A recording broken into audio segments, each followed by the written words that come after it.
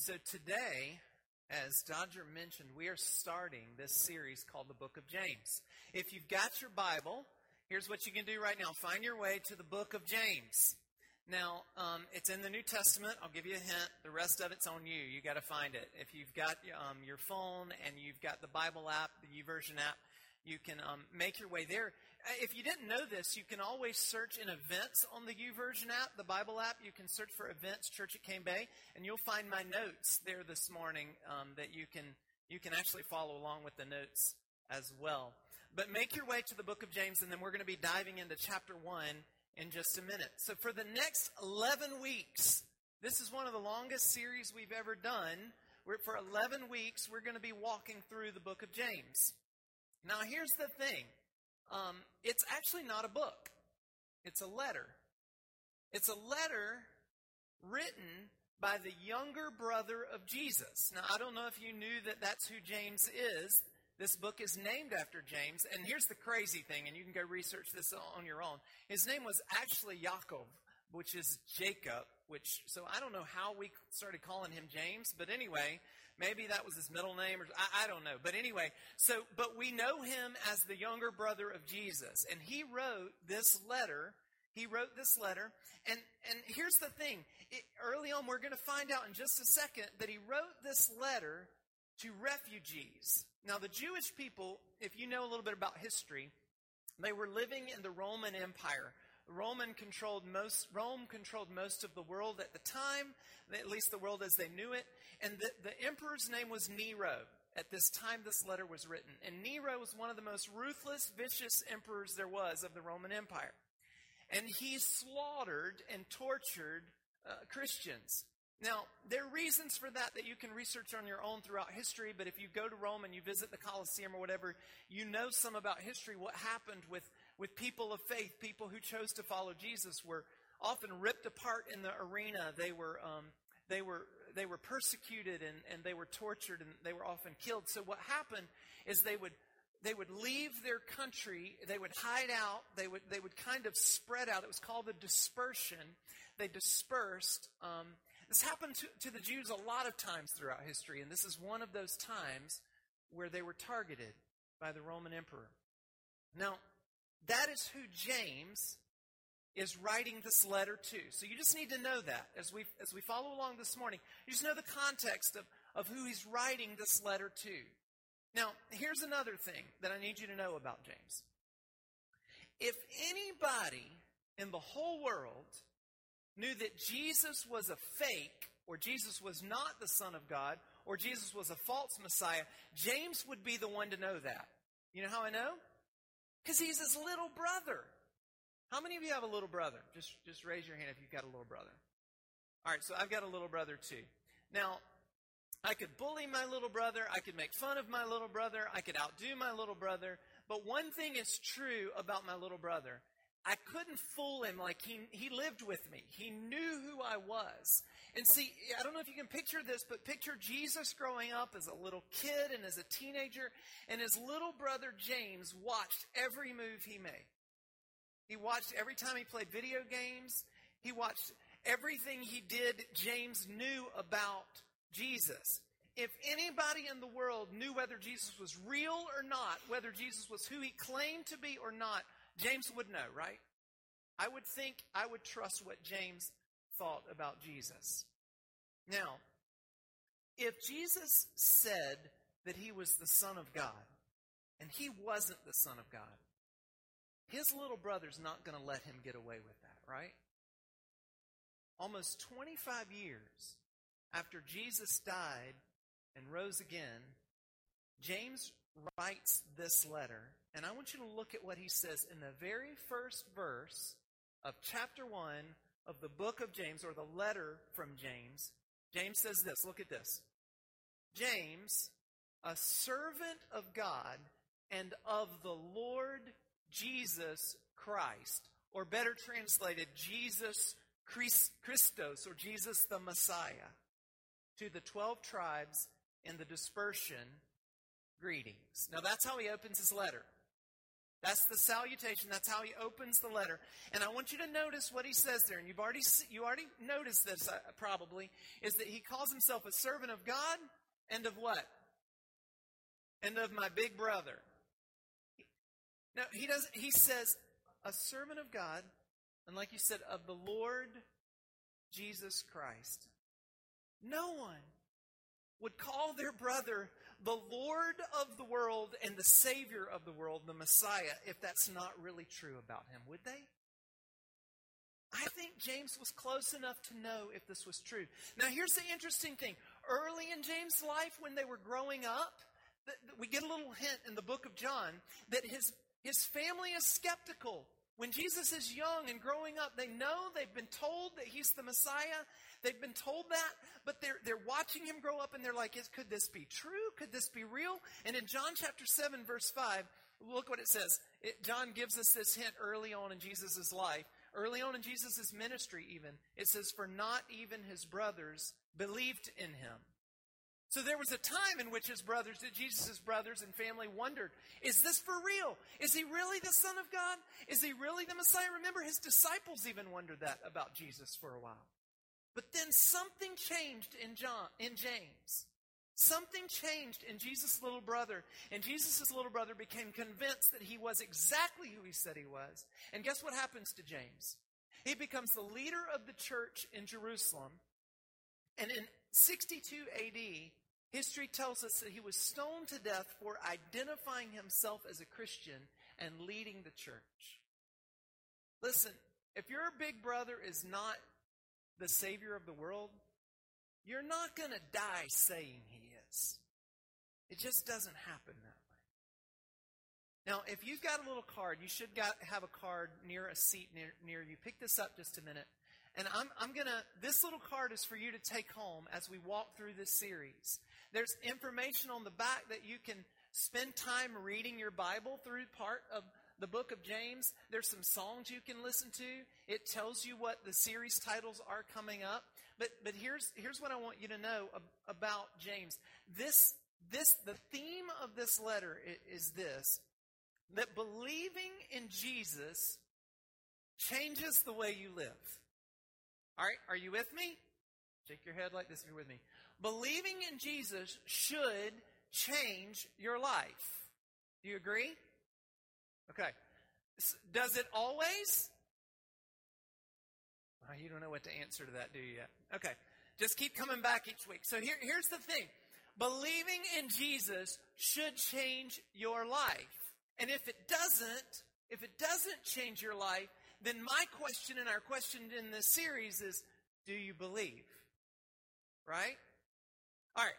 So let's jump into this. So let me tell you a little story real quick. So there was a famous French tightrope walker that you may have heard about before. He had a French name that I cannot pronounce, but he had blonde hair and he became known as Charles Blondin. He was a Frenchman, and his greatest feat was he walked a tightrope, I think it was like 1,100 feet across the top of Niagara Falls on September 14th, 1860. It was his greatest feat. And on that day, the newspapers reported that crowds of people came and watched.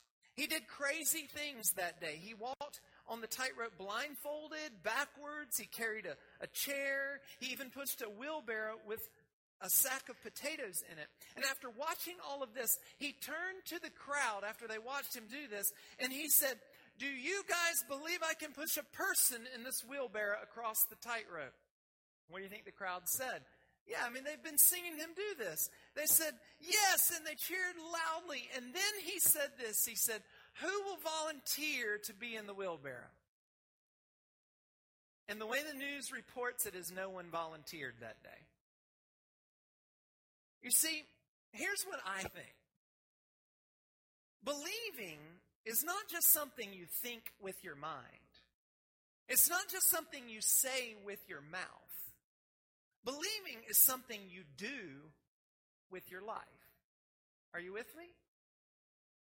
It's I trust in what he said enough. I trust in his ability enough that I'm willing to get into the wheelbarrow. Now, obviously that day, they kind of believed, but not really. See, according to Jesus' little brother, believing in Jesus is something that changes your perspective. It changes your words. It changes your money. It changes your relationships. It changes the way you do your job. It changes the way you treat people. It changes the way you spend your time. It changes everything about your life if you really believe. Now, in other words, I would say it like this. Believing in Jesus is not something I do with my head. It's something I do with my life. And so we're going to keep talking about that all the way through this series. Now, the first 5 weeks of the series, if you look at that card, the first 5 weeks of the series is this. Part 1 is that we live what we believe, that we live out what we say we believe. The second part of this series, the last 6 messages in this series, are we believe what we live. And you're going to find out why we've broken it into 2 parts like that as we walk through. So are you at James chapter 1? All right. So here's what we're going to do. We're going to skip the first 18 verses. I know I read verse 1 to you. Now we're going to skip verse 2 to 18. Are you with me? You with me? We're going to skip verse 2 to 18. Now, the reason why is because James really gives us the theme to his letter in the second part of chapter 1. But next week, we're going to come back. We're just confusing you. Next week, we're going to come back and do verses 2 through 18. But if you'll make your way down to verse 19, this is where we're going to start reading. All right, verse 19 of chapter 1 says this. Know this, my beloved brothers, let every person be quick to hear, slow to speak, slow to anger. For the anger of man does not produce the righteousness of God. Now, last Sunday, right here in this room, Chris Johnson read verse 19. Be quick to hear, slow to speak, and slow to anger. And he did an amazing job. If you didn't hear it, go back and listen to the message. You can go to our Facebook page. You can go to the website and find the message from last week. But so my question is this. I'm not going to go back and talk about that verse since Chris already did it. But here's what I want to ask you. How do I become a person like that? A person who listens well. All right, my wife would love that about me. If I was a person who listened well, if I am careful with what I say, I only say things that are encouraging and helpful and kind and necessary. And if I'm a person who's not easily angered, I just have a question. Guys, are you with me? How can I be a man like that? Because I think that's the way I want to be. I think all of us would like to live like that. My question is, how do we do it? All right, look at the very next verse, verse 21. Therefore, he's carrying this thought through and saying, therefore, this is how we do it, or this is what we ought to do. Put away all filthiness and rampant wickedness, and receive with meekness the implanted word, which is able to save your souls. Now let's hang out here for just a second. How do you and I get rid of what it calls wickedness and filthiness in our lives? So how do we get rid of all the bad stuff in our lives, the bad habits? When we're angry, when we lose our temper, when we don't say nice things, when we're tempted to cheat, or we do cheat, or when we do those things, how do we get rid of those things? Now, what the world would tell us, or what you may think, is that we're just supposed to act better, right? Have you ever told your kid that? Just act your age, or just grow up, just act better. Well, that's kind of easier said than done, isn't it? Just to act better. But that's not what James is going to tell us. It's not about just acting better. James says this, look at it. He says that we're to put off these things. How? We're to put off all the bad stuff by receiving the implanted word of God. He's saying an exchange needs to happen. That in order for you to put out the bad things, something else has to be planted in its place. And he says the thing that has to be planted in its place is the very word of God. So the first point I want to give you is this. James tells us that God's word has the power to change our lives. In fact, he says it's got the power to save your soul. Listen, if God's word has the power to save you from eternal hell, if God's word has the power to forgive you and redeem you, then it has the power to change you. Right? All right, picture with me this. Picture a dead tree in your yard. Now, if the tree died in your yard for whatever reason, it's diseased or you didn't water it or whatever, and there's a dead tree in your yard, would you go and pin some fake leaves on it to make it look alive? No. I mean, that's not what we do. The only thing to do at that point is once it's dead, you pull it out of the ground, you cast it away, and you plant something alive in its place. Now, here's what we know. Listen, James is saying that if you begin to follow Jesus and believe in Jesus, the old part of you, the old dead part of you, and we can dive into that more in what Jesus says, but the old part of you is dead, and it has to be kind of ripped out by the roots, and the new part of you that is born, that you're the new life that you have in Christ, it comes, by, James says, by the word of God being planted in your hearts. Now I want to give you a little exercise for a second. See if you agree with me on this.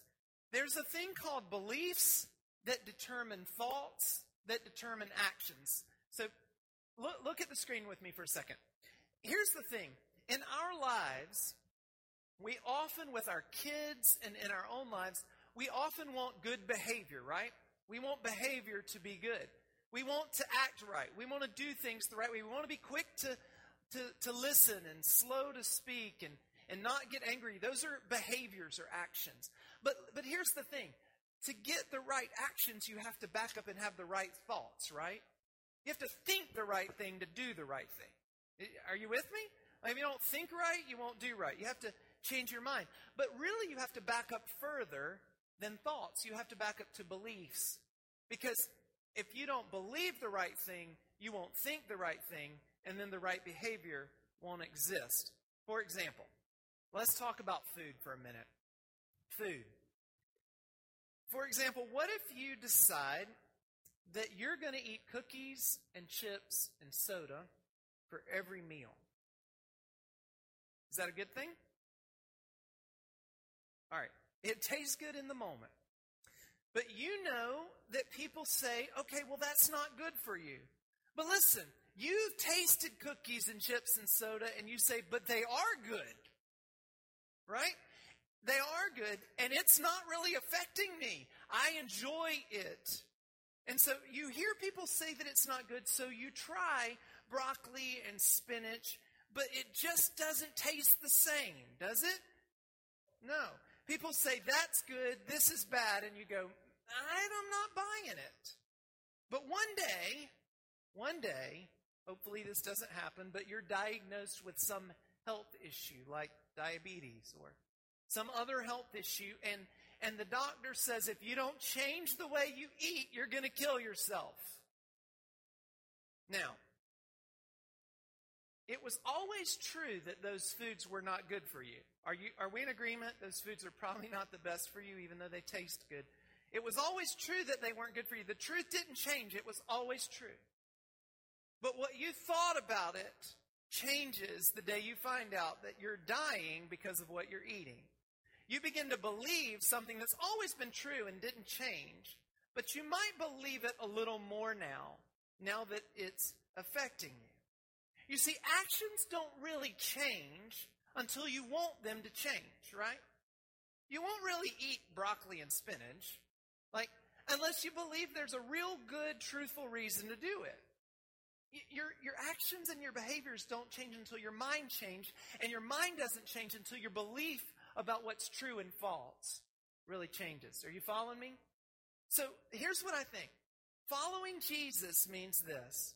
It means that you believe and trust what he says more than what you think and feel. You discard the old way of thinking or the world's way of thinking, and you plant God's word in your hearts, and you decide it's true no matter what anybody else says. Listen, being a Christian, let me just say this first as a disclaimer. Being a Christian does not happen from changing your morals or improving your behavior. That's not how you become a Christian. That's not how you follow Jesus. You don't follow Jesus by acting Christianly. You got it? You follow Jesus by surrendering your life to Him and letting His power and His Word change your life from the inside out. I would say it like this. Changing your life won't make you a Christian, but being a Christian should change your life. Look at verse 22. Verse 22, James says this, "But be doers of the word and not hearers only, deceiving yourselves." Be doers of the word and not hearers only, deceiving yourselves. You see, there's a difference between hearing and listening. So let me tell you a story. There's a guy named Eric Weihenmayer, and he is a blind mountain climber. Now, a few years ago, Eric became one of the youngest athletes in the world to climb the world's 7 summits.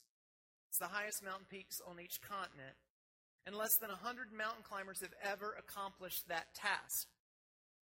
He climbed to the summit of Mount Everest. 90% of the people who start that never finish it, but he finished it.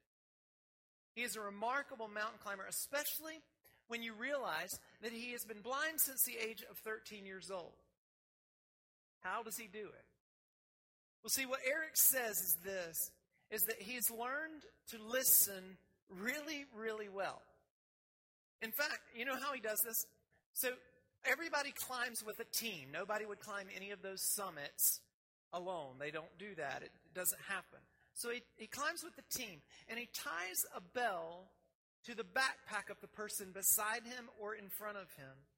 And he listens to that bell. And he listens, he says, even to the breaths of the other climbers around him. He listens to them breathe. He listens to the pick jabbing the ice so he knows how thick it is and whether his foot is going to hold there. All of those sounds Eric listens to, you and I would hear, but we don't listen to them the way Eric listens to them. You see, they're just noises to us, but to Eric, they are sounds of life. So my question is for you is that James just told us, don't just be hearers of the word, but be doers of it. But here's the thing. Is God's word in my life, is God's truth in my life just noise that I hear, and I may even tacitly agree with it? Or am I listening to what God says as if it is life-giving and life-saving to me? Because there's a difference. I can remember a specific time when my oldest son was a little boy, and I walked in his room and I said, "Listen, you need to pick up your toys and you need to take a bath." All right, parents, are you with me? Like, that's just a common thing. We're going to pick this stuff up, and you got 5 minutes to do it, right? Pick up the toys, get to the bathtub. I'm going to start running the water. I went to run the water. I got distracted doing something else, and 20 minutes go by, and I walk in his room, and he's still sitting there playing with cars. So I say to him something like this, "Wilson, did you hear what I said?" "Uh-huh." "Dads, are you with me?" Like, he goes, "Uh-huh." And I said, "Well, then why didn't you listen to me?" Now, grammatically, that's the same thing, right? Hearing and listening. Did you hear what I said? Yes. Well, why didn't you listen to me? Well, you know what I'm saying. Why didn't you internalize it and act on it? Why didn't you do something? If you heard me, then all I can surmise from the situation is you heard what I said, and in your heart you decided, I don't care what you say. That's the difference in hearing and listening. Now look at verse 23. James says this, "For if anyone is a hearer of the word and not a doer, he is like a man who looks intently at his natural face in a mirror. For he looks at himself and goes away and at once forgets what he was like." Now, here's the second thing that I want you to write down or jot down is this, that God's word always shows us the truth. The Bible is like a mirror. You can see yourself in the pages of the Bible. It reveals who you really are. Now, you may read it and you may think it's just historical information. But what James is saying here is it's like a mirror that you look into. Have you ever been to maybe you've been eating dinner with friends sometime? Have you ever had this happen to you? Where you maybe go to the restroom in the middle of the dinner, and then as you're washing your hands, you glance up in the mirror and you see this great big black thing right in the middle of your teeth. Has this ever happened to you? Am I literally the only one? So you look in the mirror and you find this thing and you get it out and you think to yourself, how long was that there? And you've been eating dinner for 45 minutes. And then you think to yourself, what kind of friends do I have? I sat there and they never told me that something black's right here in the middle of my teeth. Well, see, here's the thing. The mirror in the bathroom always tells you the truth, doesn't it? And what James is saying is that the Bible is like that. It tells us the truth about ourselves. But it will only be noise in your ears. Listen, the Bible, the words of God, will only be noise in your ears until you decide that you want to look in the mirror and see the truth. There were two kids playing outside one day, and one kid said to the other one, "Hey, let's go over to your house to play." And the other kid said, "Well, why? Why can't we play right here?" And the first kid said, "Well, I want to play longer. And if we go over to your house and my mommy calls me, I won't hear her." You see, let's be honest. Here's the thing. Sometimes I wonder why we neglect reading the Bible and praying. I look at my own life, and when I go through time periods where I'm kind of distant from God, or I'm not reading the Bible, I'm not spending time praying. Maybe it's time when we're not committed to being at church or being in a missional community or being in a huddle. Sometimes I have to ask myself in those times, is it just neglect? Is it just apathy? Or something deep down in me may be saying that the more I look at what God says, the more I'm around God's people, the more I have to face what God says is true and false about my life. And the closer I get to Him, the more my life might have to change. And as long as I keep myself at a distance, I can keep eating cookies and chips and soda and living in blissful ignorance, right? See, we hear the words of God. We hear the words of God. We hear Jesus say things like, it's better to give than to receive. And we go, yeah, that's nice. Are you with me? We hear Jesus say things like we should love our enemies and pray for them and give them our shirt when they ask for our coat. We hear God say things like this: the greatest of all will be the servant of all. The first should make himself last. We hear the Bible say things like the love of money is the root of all kinds of evil. We hear Jesus say, love your neighbor the way you love yourself. And we know all of these things, and there's tons more. And we say we believe that. And then we look at our lives and go, well, I kind of believe it. Because here's how we know if we really believe it, is when it becomes evidence in our lives. Verse 25 says this: but the one who looks into the perfect law, the law of liberty, and perseveres, being no hearer who forgets, but a doer who acts, he will be blessed in his doing. James calls the Bible the perfect law. Do you see that? He says it's the perfect law, or the law of liberty. In other words, James says this about the Bible. You may see it as a bunch of rules or something to conform to, but James says it's the very words that will set you free. They'll give you freedom and peace. Freedom from what? Freedom from believing lies. Freedom from coming up with your own truth. Freedom from what other people have said about you. God's word tells you the truth, and you can believe his promises. You can count on what he says because it never changes. And in a world where truth changes every day, God's word is the anchor that you can build your life on. The first chapter of the book of James ends with this.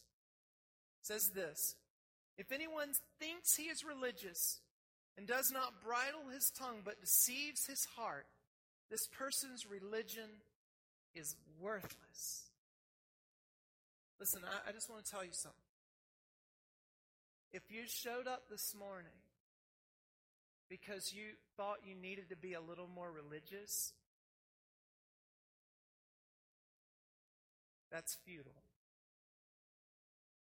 And it's worthless.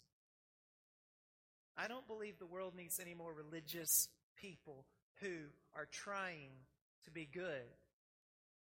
The world needs some people whose lives look different because they believe what God says. And that's different from being a religious person. That only happens from relationship with God. One of my favorite quotes is by a guy named Brennan Manning. Brennan Manning wrote this. He said, "The greatest single cause of atheism in the world today is Christians who acknowledge Jesus with their lips, walk out the door, and deny him by their lifestyle. That is what an unbelieving world simply finds unbelievable." James concludes his letter by saying this.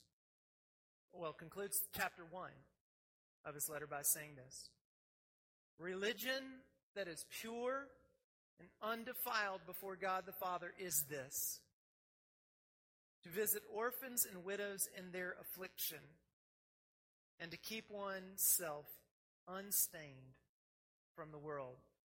Now look at that for just a second. That almost sounds, it's not translated right. It says to visit orphans and widows in their affliction. It doesn't mean visit, like go by and see them one day. It means to wait with, or to stand with, or to be with. That my life is paused for this reason.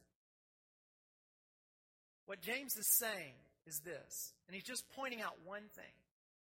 Because there's a million other things James could have said, but he points out this: that in our lives, as followers of Jesus, we ought to pause. We ought to put our lives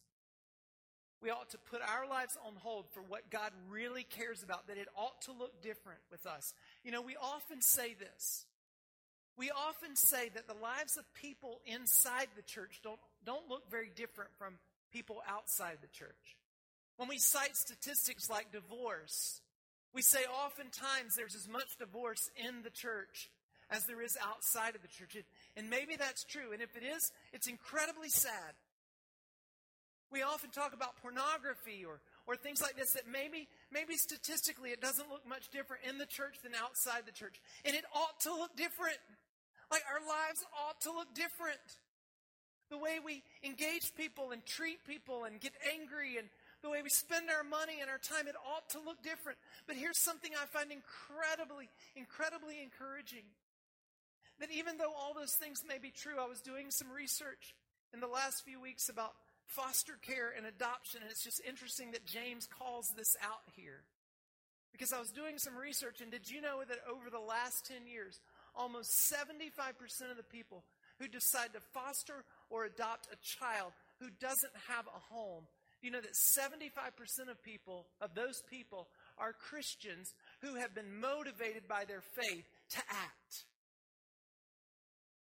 I look at that and go, we're doing something. Like, we're not just hearing what God says, we're doing something. And I'm incredibly encouraged by that, because that's how our lives ought to look. That we don't just gather on Sundays and say, Jesus, we love you, and we walk out of here and we don't look different than anyone else. Our lives ought to be a persuasive story that Jesus has changed my heart and my life. In fact, just since I brought up that issue, we have on Tuesday, May 28th, right here in this room, we're going to have a foster care info meeting. So you can go to our website or our Facebook page and find out more about that. If you feel like maybe that's one way that God is calling you to live out what you believe, then come and learn more about what it means to be a foster parent. I want to close by saying this. Our mission at Church at Cane Bay is this: that we want to give every man, every woman, and every child in our circle of responsibility, so where we live, work, and play, we want to give them multiple opportunities to see, hear, and respond to the gospel of Jesus. Now, I capitalized one word in there, or the whole word, the word see. Notice it's the first word that we put in this whole thing about we want people to see, hear, and respond to the good news of Jesus Christ. We want them to know that God loves them, forgives them, and has a plan for their life. And it all happens through Jesus. But notice the first word we use is the word see. You see, too often Christians have just been about what they say, what they preach. But the first word in our mission statement about the gospel is that people would see it in us. The only way people will see the gospel is if our lives are reflecting it. If our lives look different. And our lives will only look different and only reflect the gospel of Jesus if we really believe it's true. And we'll only really believe it's true and be willing to get in the wheelbarrow if we trust what God says more than what anything else in the world says about us. If we are looking to God's word every day and listening to what God says, then we will be convinced that what God says is true and everything else is not. Would you stand with me?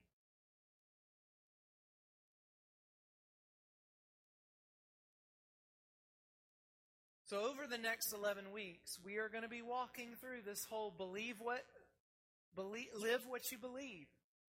We're going to be calling I'm calling myself to this and you to this. But here's the deal. On the very first Sunday of this series, I just want to make it very simple. Here's what I want you to do this week. This all starts with belief. Belief that what God says is right. So this week, I'm just going to challenge you to do this. Would you just spend some time in God's Word? Maybe you already do, but here's what I'm asking you. Set aside some time every day that you look in the mirror of God's Word and you just say, God, I believe that what you say is true. And I may not understand it fully, and I may not get it, but God, I'm going to keep looking into the mirror of your Word until you plant it in my heart and change my life.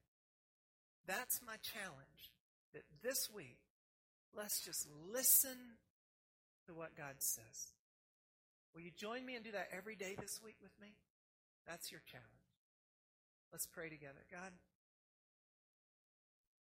thank you for Jesus' little brother.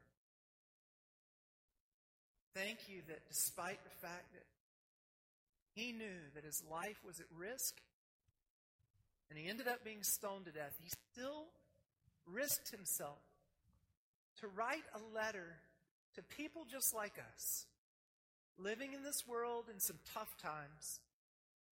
And he wrote a letter saying, no matter what the cost,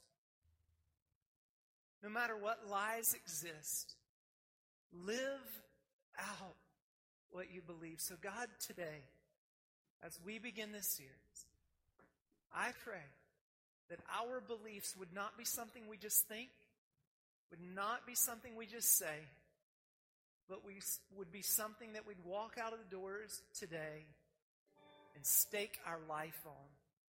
That we would get in the wheelbarrow. That we would do what you say is right and good. Because God, you give us the truth. And the truth sets us free. In Jesus' name I pray.